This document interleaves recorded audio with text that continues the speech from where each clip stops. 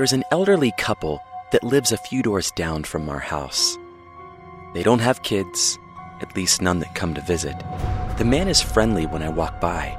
I hardly ever see the wife. You wouldn't think there's anything unusual about them, but I know something my neighbors don't. The man is a former Catholic priest who ran off with a nun and got married.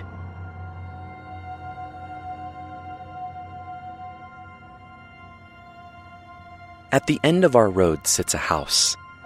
It faces the street, high atop a hill, looking ominously over the neighborhood. There's something about the place that frightens my kids. They talk about it like it's haunted. It doesn't matter that a nice family lives there now. They won't go anywhere near it. Other than how it looks, my kids have no reason to suspect that anything is wrong.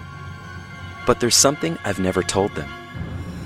The previous residents were practicing witches.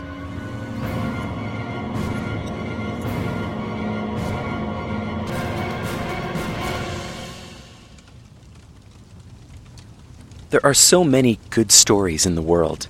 We don't have time to tell them all. As a writer, I have to choose the most compelling narrative. The best story wins. After years of writing nonfiction books, designing self-help courses, giving lectures, and organizing conferences, I've traded it all in for storytelling.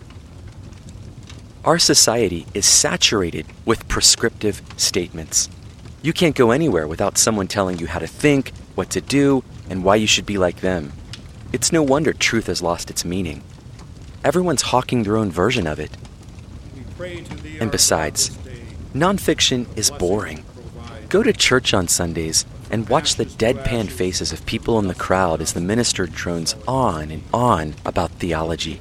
Then watch what happens when he tells a story. Their faces light up. They lean forward in their chairs and eagerly await the punchline. There was once an ancient prophet who told the king a story about a man who was oppressing people and stealing their property. The king got so worked up by the injustice of it that he called for the man's death. The prophet pointed his finger at the king and said, "You are the man." Sometimes you have to slip truth in the back door. You'd think we would have figured it out by now, but telling stories is emotionally dissatisfying when all we really want to do is tell people what to do and how to feel. No wonder more people cry at movie theaters than at church services. The British novelist Diane Setterfield once said, "My gripe is not with lovers of truth, but with truth herself." What succor, what consolation is there in truth compared to a story? What good is truth at midnight, in the dark, when the wind is roaring like a bear in the chimney? What you need are the plump comforts of a story. Diane wasn't questioning truth itself.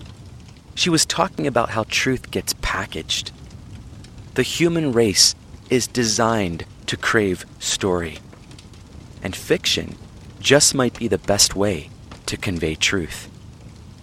Storytelling delivers truth in a way that people never saw coming.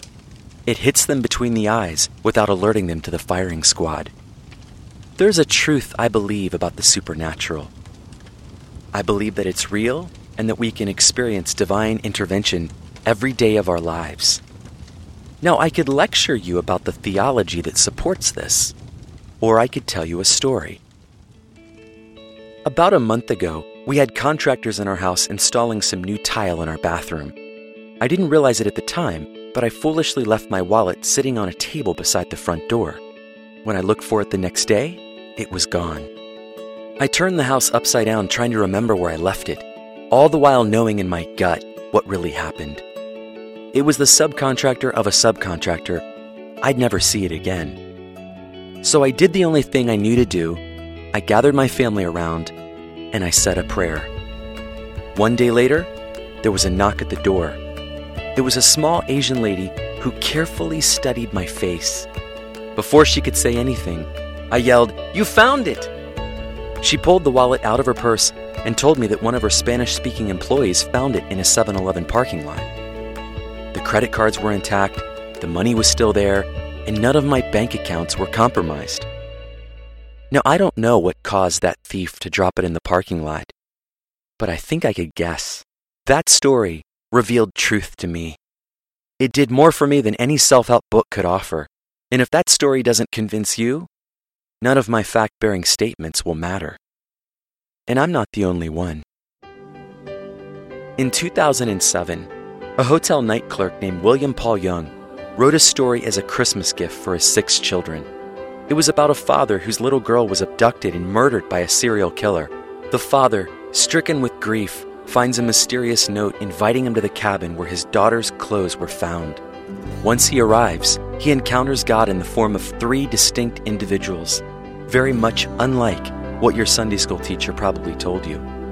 A friend of William convinced him to publish the book on his own and proceeded to max out 12 of his own credit cards to make it happen. You might know that book as The Shack, and it has sold nearly 20 million copies.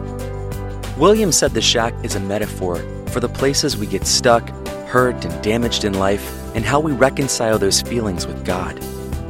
William was plagued by his own sense of abandonment as a child, an affair that nearly destroyed his marriage, and the failure of a business. Now, he could have written a nonfiction book called Grief and What to Do About It, but nobody would have read it. The Shack may not be the truth you want to hear, but it helped William get his point across to 20 million people. So believe the truth, stand up for the truth, and by all means, tell the truth. But in the words of the poet Emily Dickinson, tell it slant. Package it in a story, for that is the only way others will hear.